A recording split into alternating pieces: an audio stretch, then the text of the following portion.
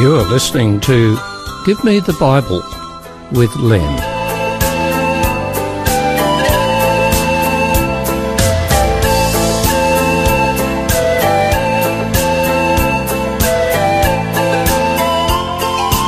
Today's program is entitled Hands and Feet.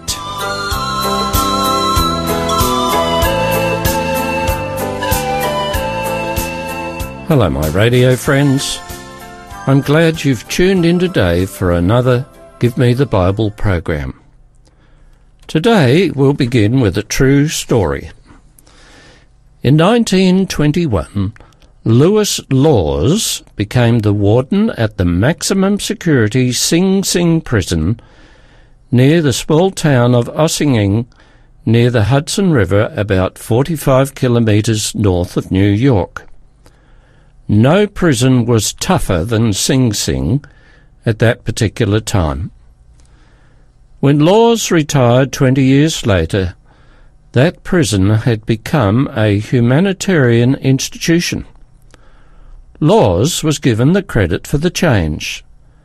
But when he was asked about the transformation, Lawes said, "I owe it all to my wonderful wife, Catherine, who is buried outside the prison walls."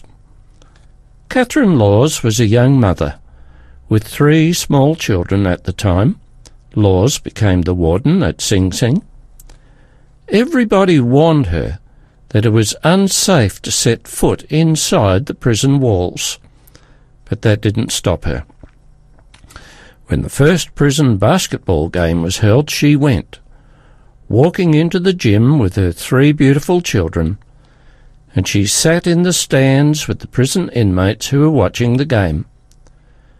Her attitude was, "My husband and I are going to take care of these men, and I believe they will take care of me. I am not worried." Catherine insisted in becoming acquainted with the men, and she also studied their criminal records. She discovered one was a convicted murderer who was blind, so she taught him to read Braille. Later, Catherine found a deaf-mute prisoner, so she went to school and learned how to use sign language. Many said that Catherine Lawes was Jesus reincarnated in Sing Sing from 1921 to 1937. Then, unfortunately, she was killed in a car accident. Next morning, Lewis Lawes didn't come to work, so the deputy warden took his place. It seemed almost instantly that the prisoners knew there was something wrong. The following day, Catherine's body was resting in a casket in her home, a little over a kilometre from the prison. As the deputy warden took his morning walk, he was shocked to see a large crowd of the toughest, hardened criminals gathered like a herd of animals at the main gate. As he came closer, he noticed tears of grief and sadness. He realised how much these men loved Catherine. At the gate he stopped, turned to the men, and addressed them with these words, "All right, men, you can go. Just be sure to be back tonight for roll call." Then he opened the gate, and a parade of criminals walked without any guards the distance to the Lawes home and stood in line to pay their final respects to Catherine. That night, every one of those prisoners checked in back at Sing Sing. Every single one of them. What an amazing story. This story causes me to think about the expression, "We may be the only evidence of Jesus some people will ever know." Catherine was that to those criminals. In fact, as you may remember, some actually thought she was Jesus. Catherine was, symbolically, Jesus' hands and feet. What an awesome privilege and responsibility rests upon Christians. Jesus, speaking to his disciples and those who are always present to listen to him, said, "A new commandment I give to you, that you love one another as I have loved you. By this all will know that you are my disciples, if you have love for one another." And that's found in John chapter 13, verses 34 and 35. Jesus did not mean that we should only love those who are closest to us. That's relatively easy, although you might be aware of some dysfunctional families where hate and disrespect is the rule. Jesus meant that his followers, his disciples, Christians in other words, should show care, respect, and love to everybody. The parable of the Good Samaritan is a perfect illustration of what Jesus meant. Now, according to the Pew Templeton Global Religious Features Project, 31% of the world's population is classified as Christian. That represents about 2.2 billion Christians. That being so, the world should be overflowing with love. Reality, however, reveals that such is not always the case, although it should be stated that many Christians are involved in charity work to help the less fortunate. I've given quite some thought to this issue, and it's my strong opinion that if you were to take away all the good work done by Christians around the world, this tired old planet would be in a much more sorry state than it is. Many non-government organisations, often Christian organisations, are involved in charity work, disaster relief, refugee camps, and other such work. And then there's the day-to-day work where Christians help the needy and do neighbourly deeds without any expectation of reward. Recorded in John 12, verse 46, is an interesting statement made by Jesus. He said, "I have come into the world as a light, so that no one who believes in me should stay in darkness." In John 18:12, Jesus says something else about the same sort of thing. He said, "I am the light of the world. Whoever follows me shall not walk in darkness, but have the light of life." What did he mean? Jesus meant that in and through him, people could know truth, the truth about sin, the truth about salvation, and the truth about God. Light is often used as a metaphorical descriptor of correct knowledge, of truth, and is the opposite of darkness, which is a descriptor of ignorance or lies. But Jesus made another powerful statement in Matthew 5, verse 14. He said, "You are the light of the world. A city that is set on a hill cannot be hidden." So, Christians are to be truthful, to be truth-filled, and are to reflect, rather are to radiate the love and nature of God wherever and whenever they may be. Now that's the ideal. But unfortunately people's sinful natures and the deceitful lies of the enemy Satan have infiltrated into some Christian ranks. Of the approximately 30,000 Christian religions around the world, there's a lot of error that's taught and believed. I'm very aware of this because I've been part of a large interdenominational Bible study group And I realise that some things taught in some Christian churches do not match up with what the Bible says. The Bible must be the foundation of all Christian teachings. Otherwise those teachings are nothing but tradition dressed up to make it appear holy. There is no light in error. And I'm sad to say that many popular Christian churches hold beliefs that are in opposition to what the Bible teaches, and those teachings are therefore error. Isaiah 8 verse 20 makes a very definitive statement about truth and error, and it pulls no punches, and it says this: "To the law and to the testimony, if they speak not according to this word,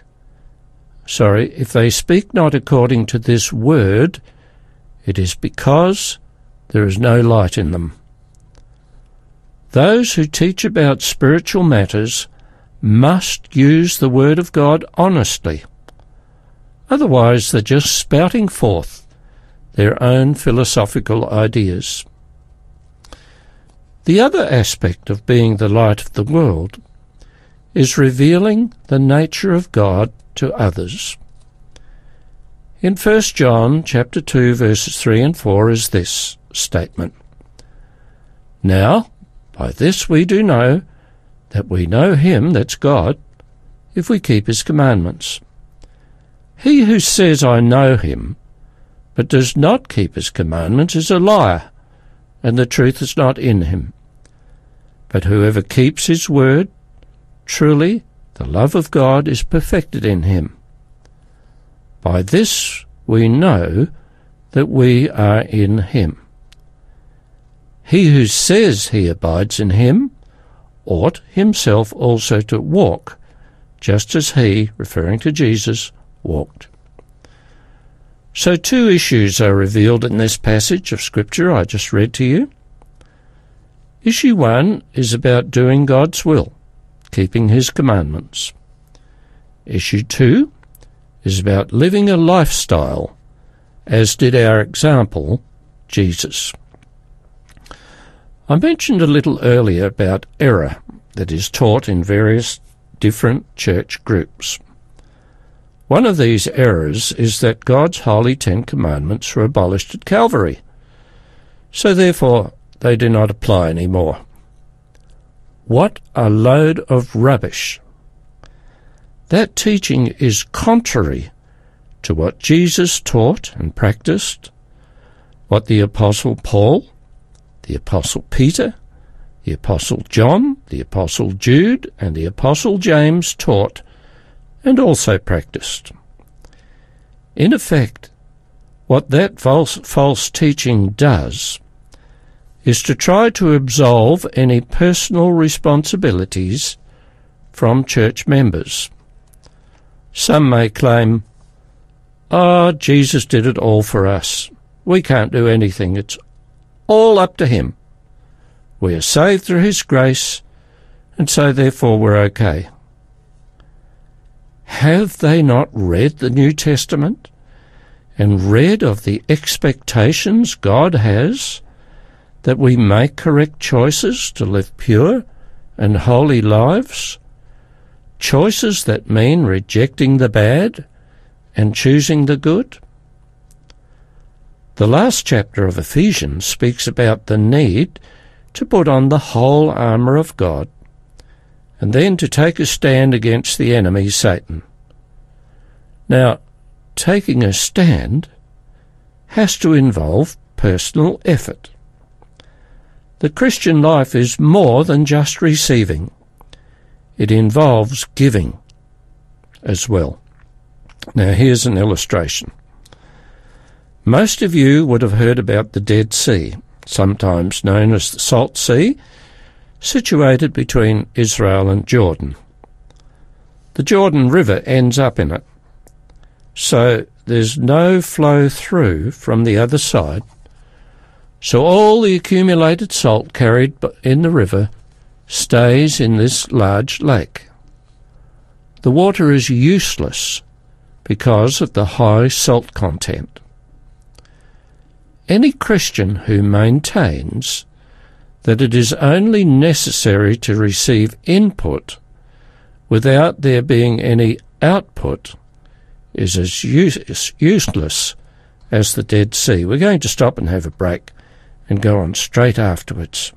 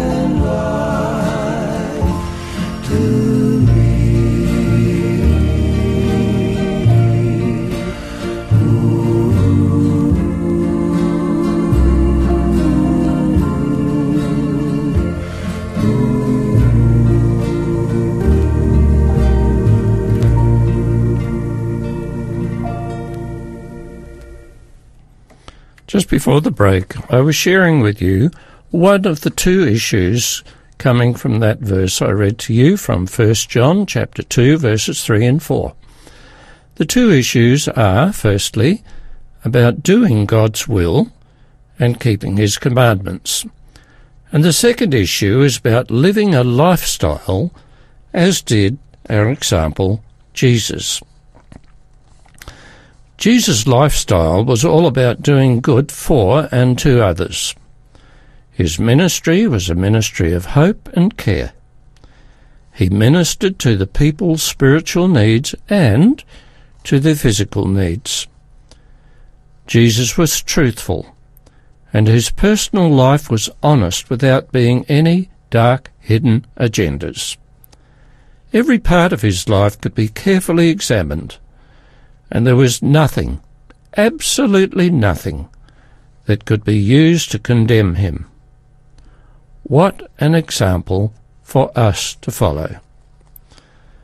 But you know, as Jesus lived what he believed, so too must we. In our garden at home we have 2 apricot trees. The excess fruit we dry in the summer, and as a result we have our own dried apricots the whole year round. One of the trees, the Trevat, although it gives delicious fruit, is known for a problem. In the hot weather the fruit begins to rot from the inside out, beginning around the stone. And it's not unusual to pick a beautiful-looking apricot only to be disappointed when it's cut open. Instead of being consistently luscious all through, the inner flesh has become brown and discoloured near the stone. That fruit, of course, is then discarded. And Jesus did not look good only on the outside. He was good all the way through, and that is what is required of us. In Matthew 5, verse 16, Jesus instructed his people, "Let your light so shine before men, that they may see your good works and glorify your Father in heaven." Now, I want you to notice something. Jesus did not say, "Make your light shine," but to let it shine.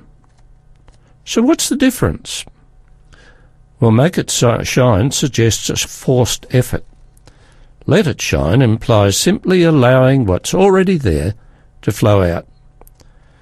Just as you cannot get blood from a stone, so good deeds cannot flow out of someone who's full of selfishness and evil. But good deeds are a natural consequence of Christ dwelling within us. Some of you may know the song, "This Little Light of Mine, I'm Going to Let It Shine." It's a great song and expresses a choice to be a positive influence to other people because of the goodness within oneself.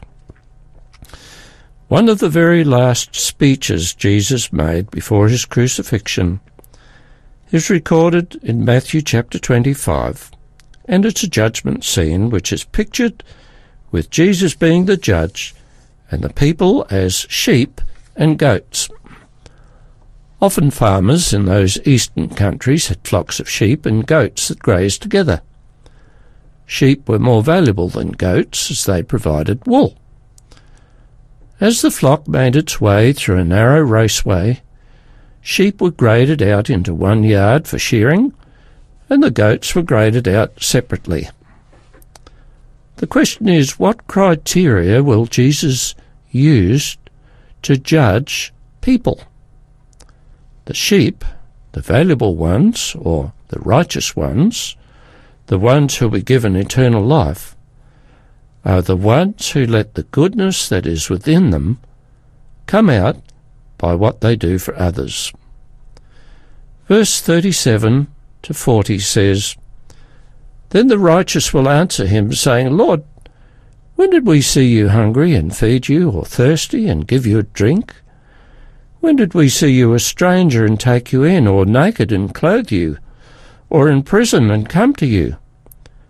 And the king will answer and say to them, "Assuredly, I say to you, inasmuch as you did to the one of the least of these, my brothers, you did it unto me."